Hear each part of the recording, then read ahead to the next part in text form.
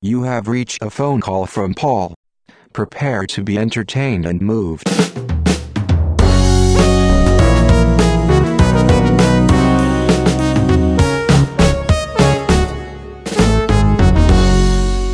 A Chat with Ben Lerner. Part 1. Hello. Hello, is this Ben Lerner? This is he. Hello, Ben. This is Paul calling you. How are you, I'm Paul? glad How you is took it? this phone call from Paul. I'm really delighted. It's my pleasure. Well, you have a sleepless interlocutor. Well, you know why? Why sleepless? Because the baby is at her most alert at night, and then Lucia is waking up intermittently and making various demands. More than the previous baby. Marcela, the new baby, is up more at night, but the difference is the algorithmic increase in demands that comes from having two children and not one. But you know about I do that. know that, and you know, one thing that I really didn't want was to be outnumbered. Yeah. I really didn't want outnumbered. So now, instead of another baby, we have a puppy. We had to move. Who does the puppy side with? Yeah, well, we had to move. As I think you know a little bit, we had to move, and I think Barbara believes that it's good to add chaos to chaos if there's already chaos. So we have a puppy that is maybe 2 or 3 months old, whose name you might appreciate is Bartleby. Oh, that's nice, isn't it? Yeah, it's not going to be very obedient. It's probably, but it's not going to be very active either if it follows its name. It's not going to be active. It's not going to be obedient. And what always struck me about that story, which I think together with The Lady with the Lapdog, is my favorite short story in any language, really. It's one of my 2 or 3 favorite short stories, certainly. Which one? Bartleby? Bartleby. Why? Yeah. I mean, it's like a founding document of the anti-hero who, refuses to participate in the position society has projected for him and who also kind of refuses to participate in the plot of the story. He just kind of, it's a gesture of refusal that I think is all over literature. Oblomov, like in the Russian example. The great Hawthorne story that I think of as its twin is Wakefield. Do you know that story? No, not at all. Wakefield is this guy who tells his wife he has business in the city or in the next town over or something, and he just rents an apartment next door and gets a wig and kind of watches his own life from a distance. Like there's a funeral for him because they assume he's dead, and he just doesn't do anything except become a spectator of the life he used to live. Wakefield, Wakefield, which would be the name of the protagonist. That's right. I mean, it's a great, like Bartleby or like Poe's, story with the man in the crowd. It's also this great early story of urban anonymity, like where you can be just adjacent to your life by getting an apartment a few doors away. Interesting. This what you just said, adjacent to your life. Yeah. Nearly as though you were living the missed out life, but not quite. Yeah, I think that a lot of those stories are about.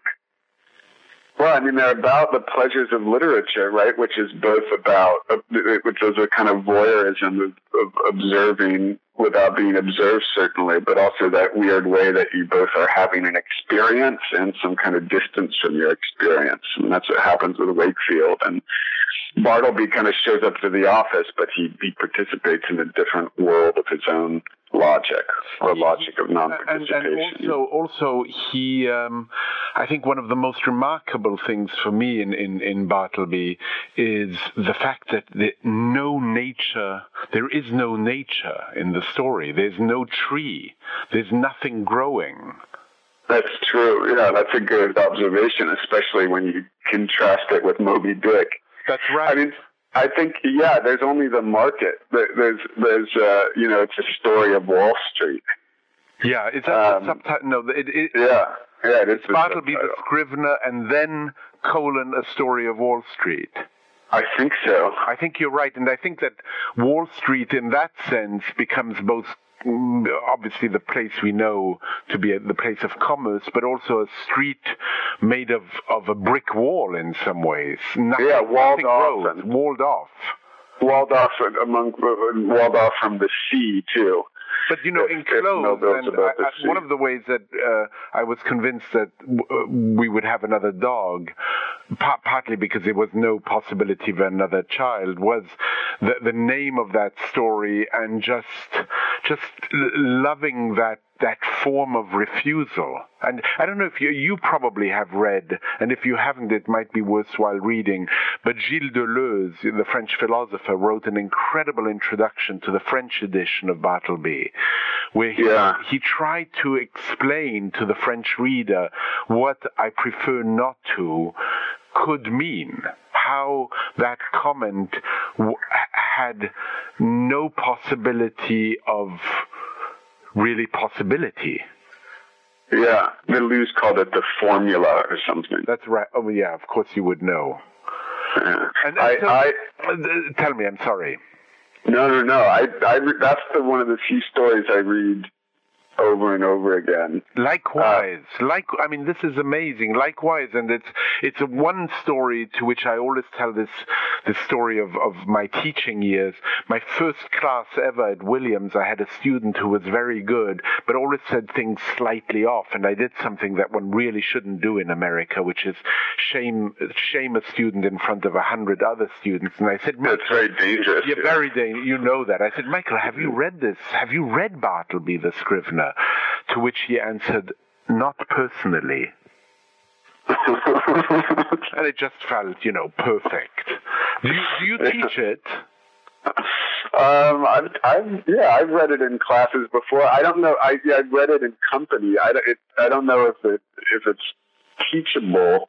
It's a gesture of refusal that kind of, it refuses any purpose, pedagogic or otherwise, in which you would enlist it. That's why it's so great. It's like that, it's inexhaustible.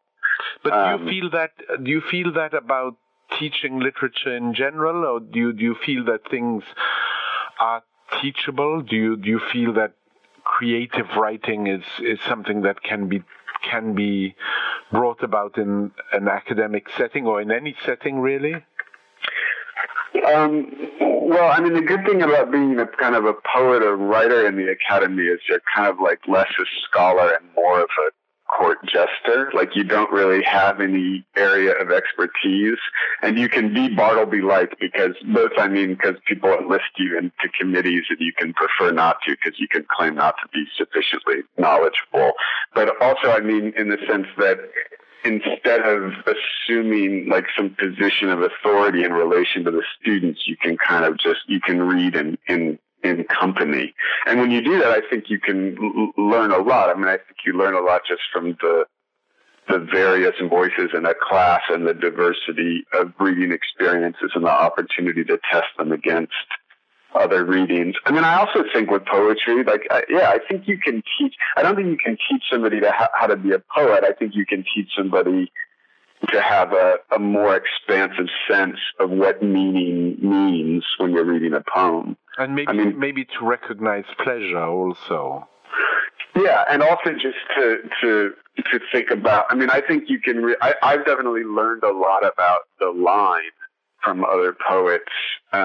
Discussions of their own work, or discussion of poets who count for them. Although often, but it's less about what's true and it's more about the kind of energetic engagement of the text. Like, my favorite example of this is that Robert Creeley developed this whole kind of poetics based upon his reading of William Carlos Williams' line breaks, which he thought of as like felt silences or hesitations. But then when Creeley heard Williams actually read, and Williams just read right through his line breaks, he was like horrified, So you get this whole, it's not that Creeley was wrong exactly, but he never would have developed that poetics if he had heard Williams read his poems early on, it was based in a sense on a misreading or a kind of creative pretending that, was really productive. So I think you can learn to be more sensitive. I just think it's less about acquiring some kind of like stable knowledge and more about, some kind of attitude. I just have returned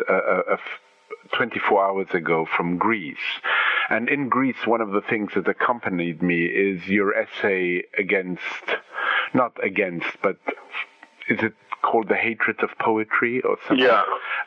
Where again you talk about the breaks in a poem, and you talk about that one poem you can't quite remember, which is so short.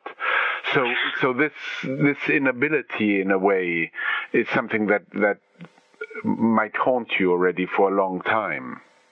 Yeah, I think, for me, and I kind of make the argument that this is really kind of an important trans-historical element of the art, but I'm also probably just desperate for it to be true because it justifies my own, anxieties. But I do think that poetry and the teaching of poetry and the writing of poetry is really involved with failure. And with the kind of like and not just failure in a depressing way. And of course, there's a whole, we all know about the kind of romanticization of a suicidal, despairing artist. I don't mean that. I just mean with the sense that, like, what makes a great poem great isn't the way that it manages to actualize all the abstract possibilities of poetry. It's more the way it kind of dances with its own limitations and the limitations of language. And so, it can be an interesting element of a poem that it's hard to remember. It can be an interesting element of a line break that it invites misreadings, or an interesting approach to in the same way that what makes Bartleby great is the failure to understand. For me, is the failure to understand Bartleby's motivation. Do you remember how long it takes for the story Bartleby really to start? How does it start?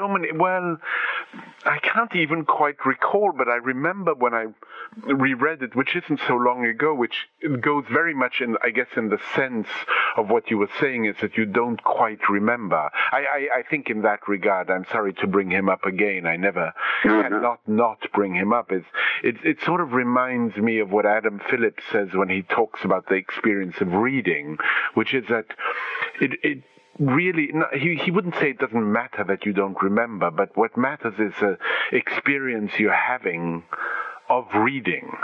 And that totally. And that the particulars are important, and of course they're important at certain moments more than others. But I recall that really for finally the whole group of co-workers and Bartleby's boss to be there, it takes 10 or 15 pages of a prelude.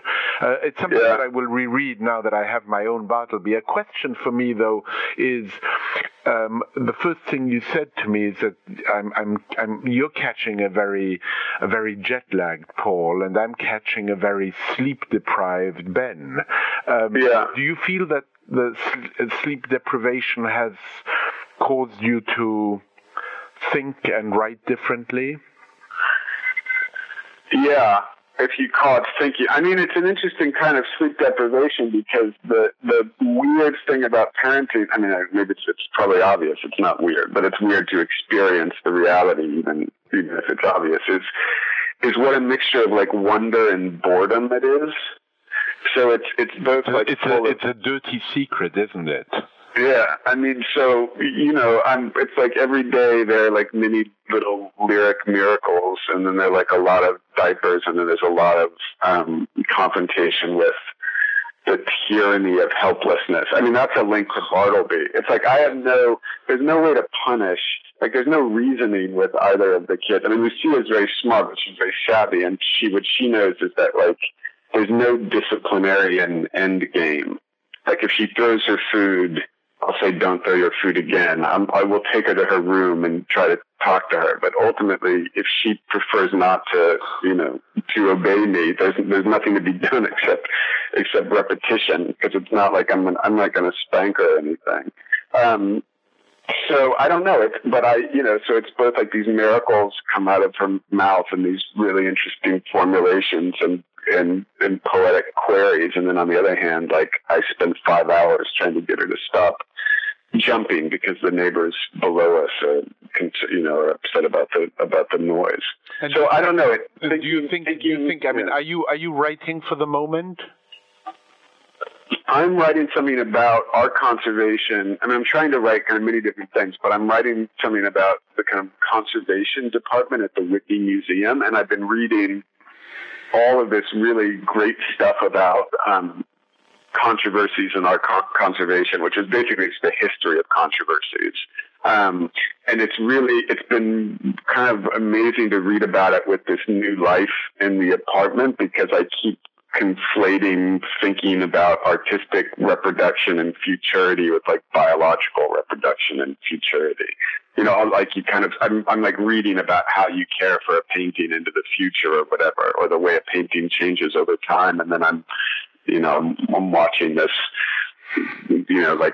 this infant become a toddler or whatever. So it's all very confused into one kind of structure of feeling over here. And museums, I suppose the Whitney, but not only, are trying to figure out how to make something that is fragile last. Yeah, I mean, in all kinds of ways. I mean, the new issues are both really new and really ancient, I mean, because a work is, there is no stable original, like, a work exists in time, so they're always changing and declining, and artists themselves have had hugely different attitudes towards conservation, like Braque and Picasso didn't want, for aesthetic reasons, didn't want their canvases varnished, but they wanted them to decline if necessary, but that was kind of ignored by a lot of museums. That became a famous controversy. I mean, what I love about the controversies around conservation is that they're moments of crisis in thinking about time and value in a society. So like periodically there are these huge cleaning controversies where one group of people says they've got rid of all this gunk, that was like clouding the original and making it impossible for us to experience the real artwork. And then the other group of people says, we've got rid of this really valuable patina. We've destroyed the originals. These are totally revisionist. The same struggle reappears every decade or so, kind of similar to the way that debates about poetry reappear every decade or so. Well, I told you on the island of Hydra, where I just found myself, I was reading your essay about poetry and the difficulty, I suppose, of approaching it in some way. And you bring about in a different realm the quandaries and debates that surrounded futurism. Yeah. And let's destroy the museums, let's burn down the libraries, and yet. And yet, but you're right. I mean, my access to futurism is as works in a museum and books in a library. And there's a kind of avant-garde logic that interests me where, like, part of the hatred of poetry that interests me is, like, one way the avant-garde often hates poetry is because it stays poetry, right? I mean, they make these artworks that are supposed to destroy the institution of art as a separate sphere of experience, and then instead they remain artwork, so they become the new monikers of taste. They enter the canons that they wanted to eviscerate, and they highlight the importance of this form. Exactly, and this is. There's a lot of versions of this in museums. As you get all these works that are supposed to be radical. The history of the museum is basically experimental. You get all these works that were supposed to kind of exceed the tradition of art that then become, they become describable on a placard on the wall. And conservation is hugely involved with that, either the preservation of the radicalism of an original gesture, which is often a contradictory process, or this attempt to kind of neutralize or tame an original work and make it a collectible and displayable and kind of saleable part of an archive, Like, what do you do with Adita Roth works that are made out of yogurt? Do you figure out a cool way to preserve yogurt, or do you let them die? There are a lot of different interests involved in that. Process. I mean, do you have a view on this? Do you feel that some works deserve preservation more than others, or do you feel that the question is terribly posed? It's not a question. I think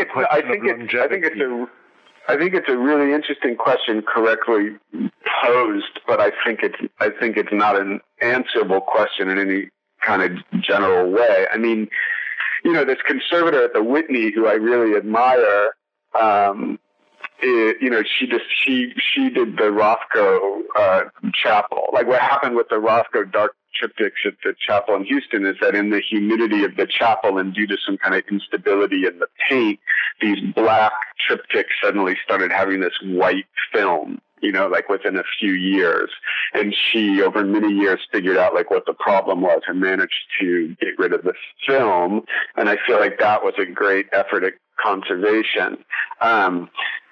But when you're talking about like the network of cracks that appear in a painting over centuries, or you're talking about the smoke, quote unquote, damage in the Sistine Chapel that's from half a millennium of masses, I start to think of that as really bearing a kind of aesthetic and historical charge. And I miss the smoke damage at the Sistine Chapel. So I don't know. I mean, for me, it's less that the question is answerable and more that it's always, and the conservation is always an act of interpretation, and it's always going to be more of an art than a science. And the claim that you can have some kind of objective, neutral, approach to conservation without involving questions of cultural value seems to me to be a claim that's always false. I mean, I know more than one person, thinking of the Greeks, I know more than one person who was going to be a classicist, and then learned that ancient sculpture wasn't in fact unpainted, cool marble. Right. It was, vivid, polychromatic stuff that looks kind of gaudy to our eyes. Like if you see reconstructions, and people don't restore. We don't repaint that sculpture, in the Met. There's like none of it's repainted because it so violates our notion of the classical. And I kind of like, what are we being faithful to? Right, we're being faithful to like a Renaissance and romantic notion of the. I mean, you used the word romantic before, and again here, I think herein lies the danger of a romantic view of history, because things were not the way we were taught they were.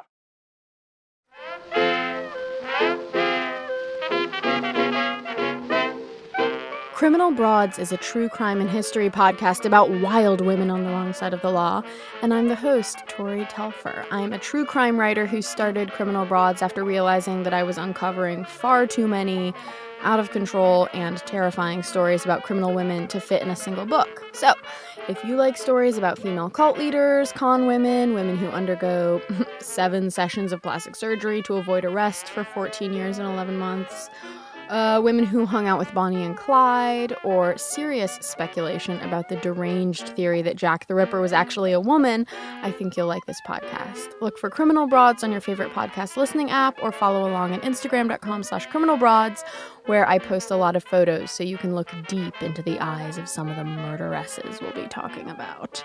See you there!